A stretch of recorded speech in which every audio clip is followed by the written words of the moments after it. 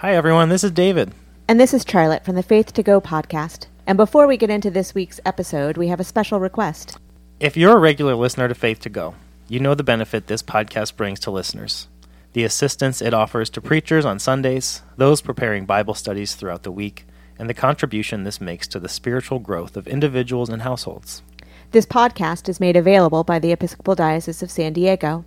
Without the support of the diocese, we would not be able to bring you Faith to Go week after week. This Easter season, we invite you to support Faith to Go by supporting the Diocesan Bishop's Appeal.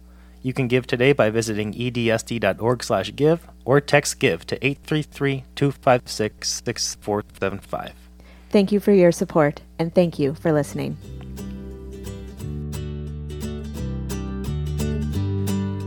Hello, everyone, and welcome to this week's episode of the Faith to Go podcast, your one-stop shop for everything you need to have faith discussions throughout your week with your friends and with your family. My name is David Tremaine, and I'm the Digital Resource Curator for Faith to Go. And I'm Charlotte Pressler, and I'm the Director of Formation for the Episcopal Diocese of San Diego. I'm Elizabeth Fitzsimons, CEO of Episcopal Community Services. We continue the run of ECS representatives on the podcast. So fun. So exciting. We need to line up another one to get all three in a row. Although we did have 3 people. That's true. So does that count that we had 2 and 1? I think we probably need another one. I think so. One more. Okay, perfect. Thank you so much for being here. It's my pleasure. So excited to have you on. And thank you all for tuning in again for this week's episode of the Faith to Go podcast. This, again, is the episode leading up to the gospel for May 7th, Sunday, May 7th. That's the 5th Sunday in Easter in year A. Elizabeth, would you share a little bit about your work and a little bit about your ministry context at ECS? Yes. Well, you mentioned that my colleagues Angel and Megan were just here to share about a really special event we have coming up. It's called the Moonlight Ball, and it's May 13th.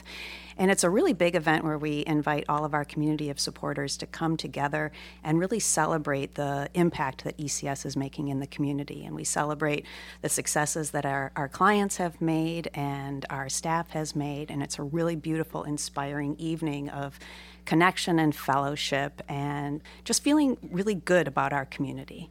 Since the last time I was with you all, ECS has really been growing. And we're really proud of the growth that we've had, and it's been really to meet the growing need in the community. Since we were last here, ECS has expanded its Para las Familias program to address a growing need, unfortunately, of children coming out of the pandemic who are having some really tough times due to the isolation, due to the loss of learning, due to the loss of their parents' employment, or loss of family members to COVID.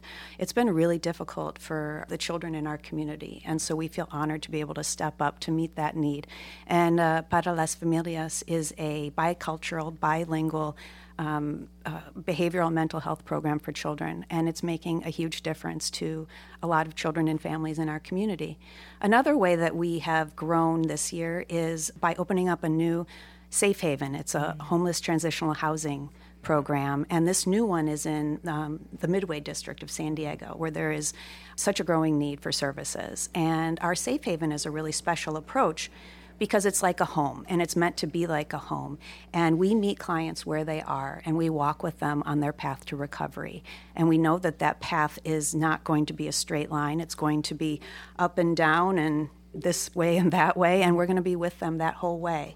And so many of our clients who are coming to us, they've been homeless, but they're also suffering from a mental illness and a substance use disorder. And they can be with us for as long as 2 years, and we work with them to get them back into permanent housing.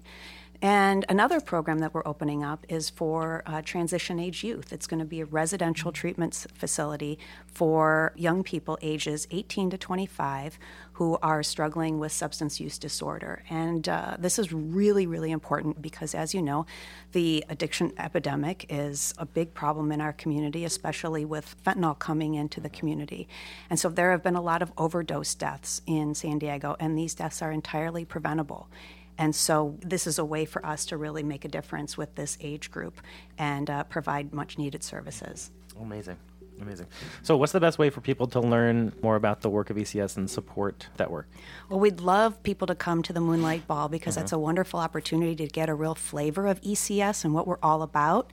Also, they can look on our website, www.ecscalifornia.org, to learn more about our programs and way to support and ways to volunteer. A really cool thing that Megan and Angel were talking about a couple weeks ago is our Emerging Leaders program, and that is for, as Megan likes to say, emerging or emerging adjacent leaders in our community who want to get involved. So if you count yourself as adjacent, you're also welcome to get involved in this really great program. It's all about bringing new community into the ECS fold and also creating that leadership pipeline.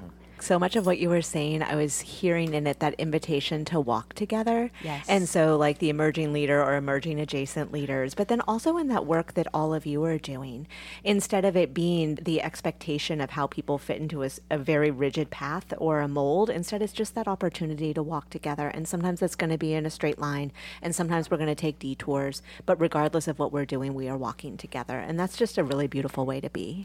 I think that outlook really informs how we approach all of our programs. Even our preschool and our Head Start programs, our teachers really meet those kids where they are. Every child, every person is different and is going to need something different. And the special thing about ECS is really leading with that kind of love and compassion and acceptance and meeting people where they are and walking with them. That's great. Beautiful. So everybody go check out the website and get a ticket for the Moonlight Ball. Yes. We'll have links in the description for the episode so people can check those out. And we also always love to hear from our guests about a place where they saw or felt God's movement or presence in their lives in the last week or so. So would you share about a God sighting you've had recently? Yes, I'd love to. So last week I had the honor of being invited to lead San Diego to moderate a panel that really focused on homelessness and factors contributing to homelessness. And this was for one of their programs in which they bring together, I think they had about 55 leaders from various sectors across San Diego. And so we talked about homelessness, and I started the session with a stand exercise, basically to show by the end of the exercise, everybody was standing, that everybody had a connection to homelessness in some way, that it had touched their lives in some way. And that was really powerful. And in the end, after talking with these experts on the panel, I then asked the class, please stand if you're already connected to an organization that is working in this space. And several of them stood. And then I asked, well, now stand if you feel like you have ideas and an intention of how to get involved. And the whole class stood up. And it was such an amazing experience to see all of these leaders from business and nonprofit and government worlds coming together and all standing up and all feeling like they wanted to get involved in addressing this crisis in our community. And it just was very powerful to see 55 people standing up in a room wanting to do something about what they were hearing. Yeah. Beautiful. Thank you so much for sharing those things about your ministry and about your God sighting. And we would always love to hear from you all listening if you've got God sighting to share or something about your ministry context or any of your questions or comments or stories from Week of Faith discussion and reflection. We'd love to hear from you. You can find all those ways of getting in contact with us listed in the description for this episode. And now we are going to transition to our gospel discussion. Charlotte is going to read the gospel again for this upcoming Sunday, May 7th, Easter 5 in Year A. I'll have a little bit of context, and then we'll each share a point. The gospel for this Sunday is John 14, 1 through 14. Do not let your hearts be troubled. Believe in God. Believe also in me. In my Father's house there are many dwelling places. If it were not so, would I have told you that I go to prepare a place for you? And if I go and prepare a place for you, I will come again and will take you to myself, so that where I am, there you may be also. And you know the way to the place where I am going. Thomas said to him, Lord, we do not know where you are going. How can we know the way? Jesus said to him, I am the way and the truth and the life. No one comes to the Father except through me. If you know me, you will know my Father also.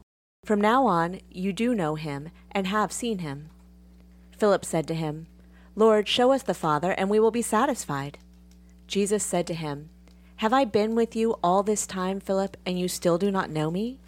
Whoever has seen me has seen the Father.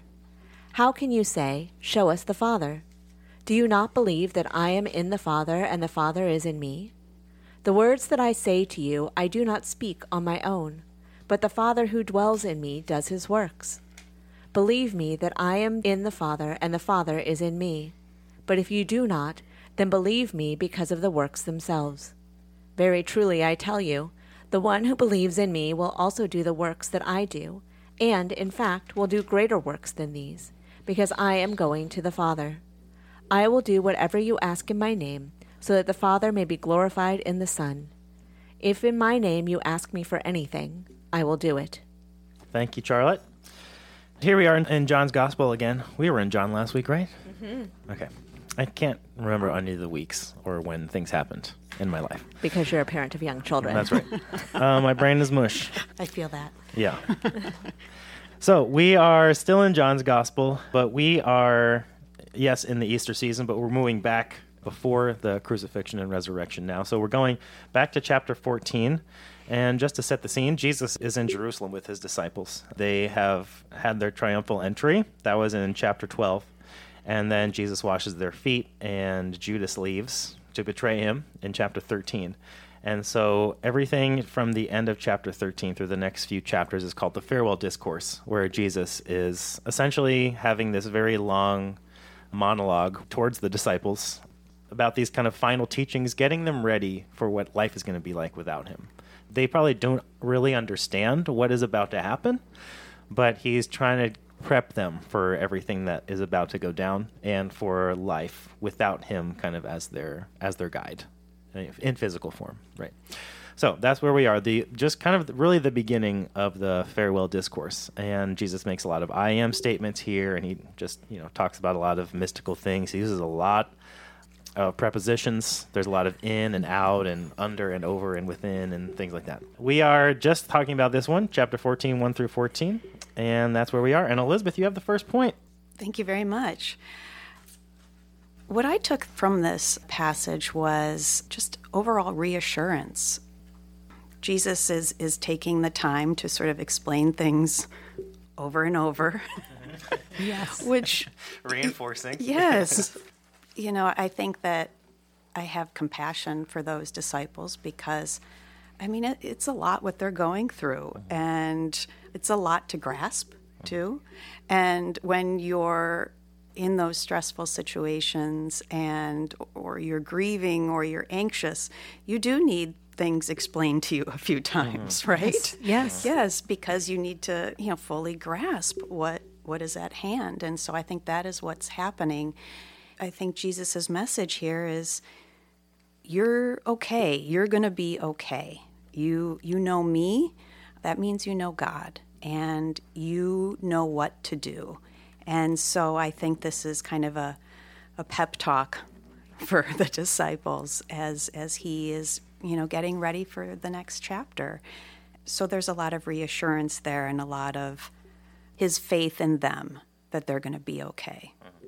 My point is similar, and just thinking about yes, Jesus is saying it's going to be okay, and he's saying and there's work for you to do still. Mm. Just because whatever is going to happen in the next few days, even the resurrection isn't going to make it so you don't have things to do still. That's not going to just change everything to be perfect. Yeah, I love this idea that he's just kind of getting them ready for the work that they are going to still need to do after his work is done. And that his work has been to prepare them to do the work that needs to be done to build this kingdom of heaven that he's been talking about. I think we all have these moments, but there's always this decisive moment where we have to choose to initiate something that we may not be fully prepared for. And there really is never a moment when we're fully ready to do anything, because no matter what, we don't know what is going to be true in the future. We don't know what kind of things are going to arise, but we can trust in ourselves that whatever arises, we will be able to respond to appropriately and with great ability. We have all the capacities within us to do the things that we feel deeply called to do. And I think that's Jesus' basic message to them. They're showing this feeling that we all have, which is I need someone to show me the next thing. I need an authority figure, some sort of expert who knows everything, to tell me the next thing I need to do, even when I know the next thing I need to do. And so I have this experience a lot when I genuinely can have discerned and feel and know intuitively in my gut what is my next thing, my next action, my next endeavor. And I so get in my head just telling myself, over and over.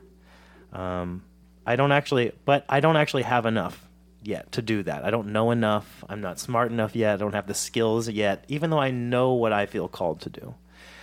Jesus is getting them ready, I think, for that moment, where like they are going to encounter situations that he could not possibly get them ready for in any kind of like specific way. But he's saying to them, even me, even Jesus, the words that I speak aren't even mine.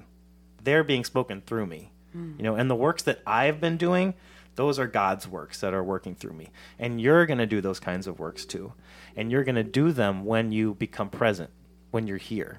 When you are with yourself and with this moment, God is going to work through you. And so you don't have to worry, because whatever you're going to be faced with, you will respond when you're doing it, as he says, in my name, which to me means like when you're channeling all these things that I've shown you I am, because I am the way and the truth and the life, and I am death and resurrection. Where you are going is like towards this kingdom of heaven where I will meet you when we get there. All the things that I have done, all these works that I have done are to prepare you to do even greater things.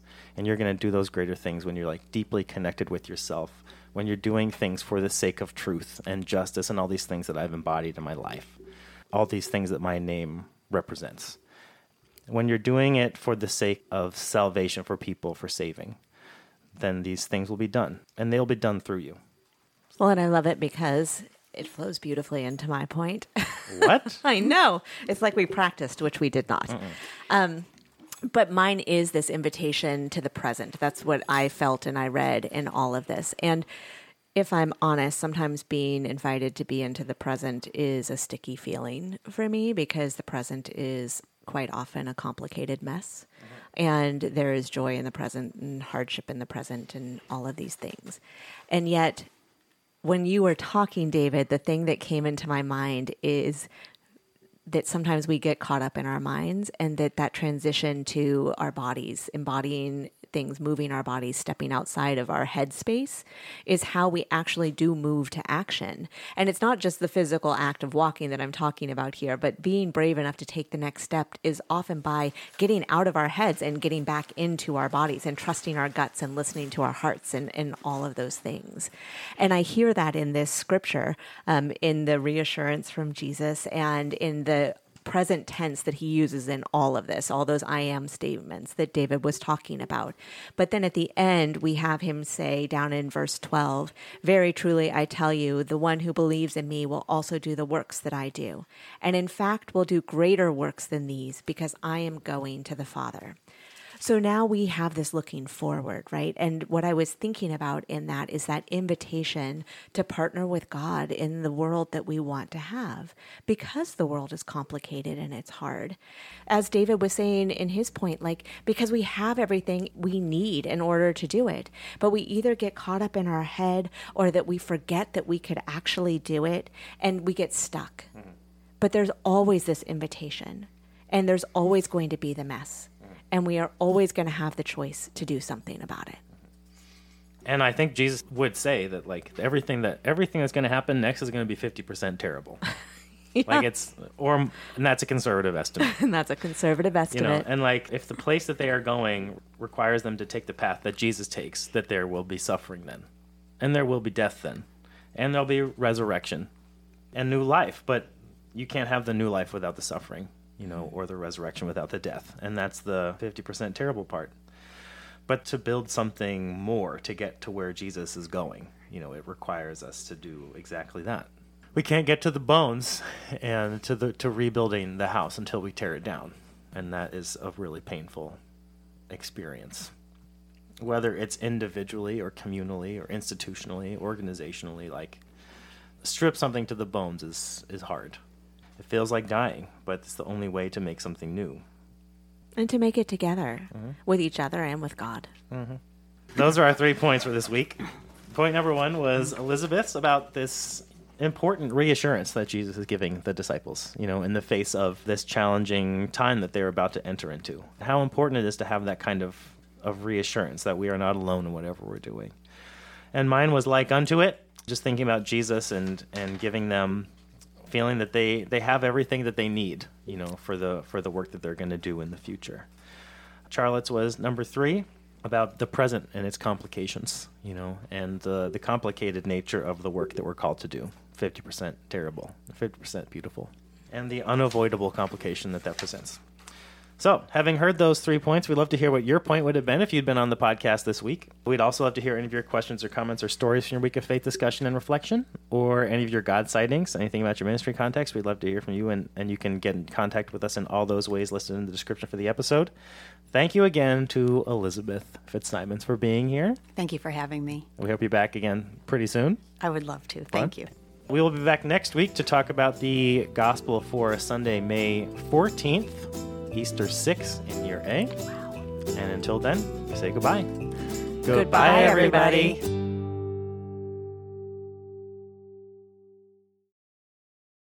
In other news, I follow Sesame Street on Instagram. 10 out of 10 recommend, because today Cookie Monster said that cookies are better when shared with friends. Yeah. That's just propaganda for Sesame Street. Totally is. I mean, sharing is... I don't share my dessert. Do you? Actually, I am a good sharer. Really? I know. Oh, I never... Tim is not. I don't share my dessert ever.